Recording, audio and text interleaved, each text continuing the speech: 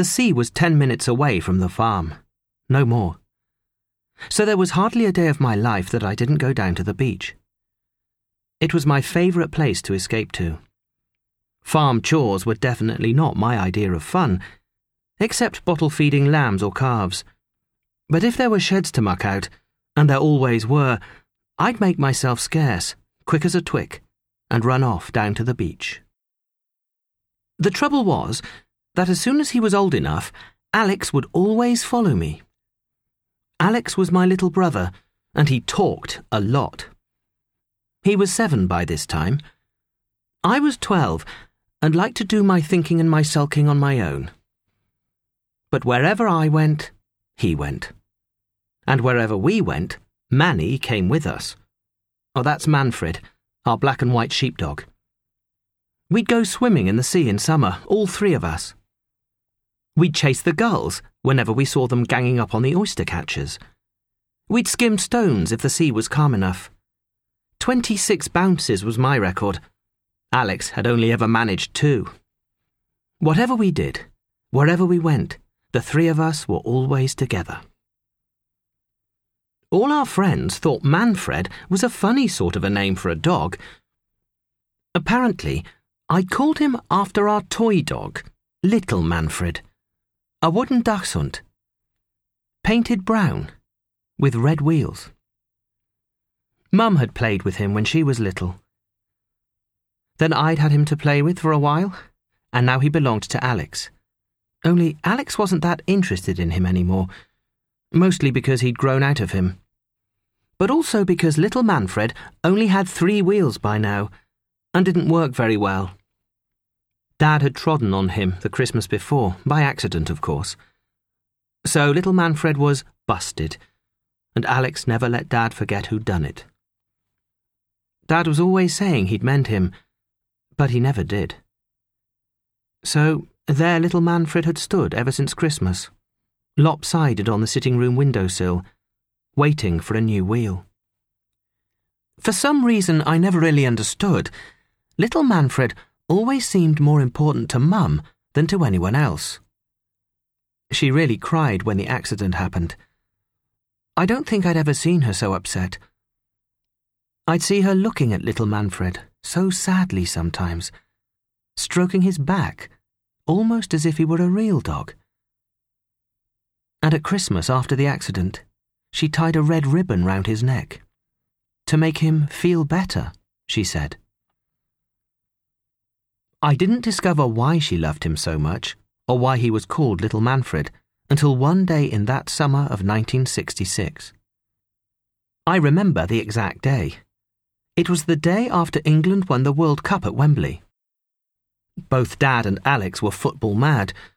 Just about everyone in England was that summer, except Mum and me. We hated the fuss and ballyhoo, but all the same, I've got to say that I did quite like it when England won. I watched the game on the television with Dad and Alex. Mum ignored the whole thing. She was just not interested. Anyway, that next morning, I was wandering along the beach with Alex. He had a football at his feet and kept replaying Jeff Hurst's last-minute goal over and over, dribbling the ball down the beach and then letting fly as he scored the goal yet again. Then he was Nobby Stiles, skipping along, holding the cup up high, his socks round his ankles. It made me laugh out loud watching him. And Manny loved it too, barking his head off and then chasing after the ball wherever Alex kicked it. It was a wild and blustery day, with clouds scudding across the sky. I sat down and watched the waves tumbling in towards the shore. Manny was bored with football by now because Alex kept taking the ball away from him. Instead, he was doing what he usually did, chasing everything that moved. His tail first, then gulls, leaves, and a paper bag that was flying low across the beach, just too high for him to catch. After a while, he came running back to me. I knew what he was after.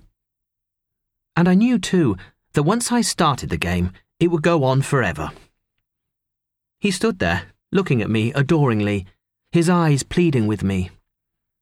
I gave in, just as he knew I would. I picked up a stick and threw it into the sea for him.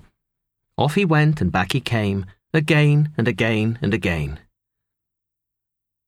I had just thrown the stick for the umpteenth time when a pair of oyster catchers flew up suddenly from behind me, out to sea, piping as they went. Something had alarmed them. Manny was distracted from his game and dropped his stick, which was strange because he was as used to oyster catchers as I was. He didn't usually pay them any attention. His ears were pricked forward, his gaze fixed on something higher up the beach. I thought at first it must be Alex's football. I could see it now. It had landed up there not far from the upturned rowing boat. But it wasn't the football that was bothering him. He had heard something. And I heard it too now. The sound of voices. Men's voices. There was a growl in the back of Manny's throat. That was when I first saw the two men. They were coming down the track towards the rowing boat at the top of the beach. As they reached it, they stood there for some moments, looking out to sea. One of them was carrying a walking stick and had on a strange hat with a feather in it. The other was much taller and was wearing a duffel coat. They were arm in arm and leaning into the wind. Manny was barking at them by now. I told him to shut up, and to my surprise, he did exactly as I said. He came to sit close to me, his head against my leg for reassurance. Then Alex was beside me too. "Who are they?" he whispered. The taller of the two had spotted Alex's football by now and picked it up. "Yours?" he called out. The men looked a little older than Dad. City people, I thought. They had on mudded city shoes, not wellies. Alex nodded and put his finger in his mouth, which he always did when he was nervous.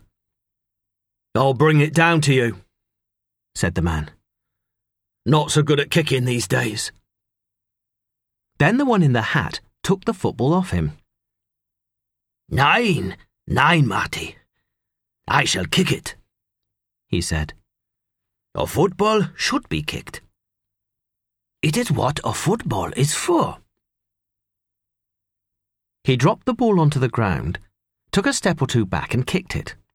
It was a perfectly judged kick, the ball ending up so close to us that Alex had only to bend down to pick it up.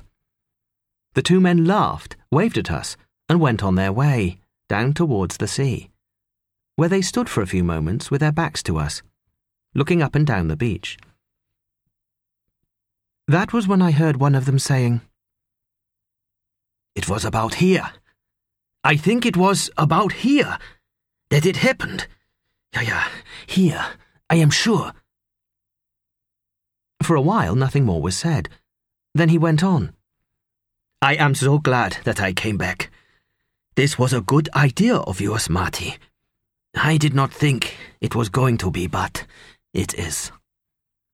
He spoke English with a foreign accent of some kind. I could understand him all right, but it wasn't the kind of accent I was used to at all. "Did I tell you what he was doing, Marty?" The man went on, his voice a little lower.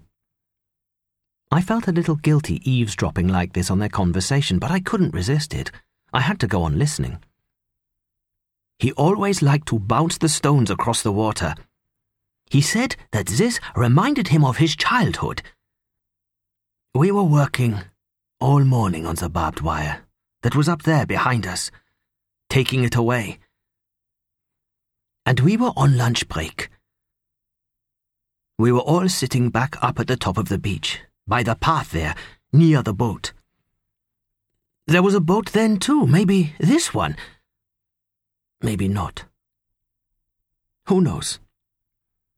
He said he had found a nice flat stone and he was going to bounce it across the sea, all the way to Germany. And then he walked away from us down to the water, to where we are standing now. Maybe a little further out because it was low tide that day." I was close enough to hear that the words were catching in his throat. that he was struggling to control his voice. "You know what you should do, Walter?" said his friend, and he bent down and picked up a pebble. "Yeah, this is a good one. Why don't you throw one for him, right now, all the way to Germany, just like he did?" Even as he was throwing the stone, I knew exactly what Manny would do, but I was too slow to stop him. Manny was after it in a flash. He was already plunging into the shallows before the pebble landed in the sea.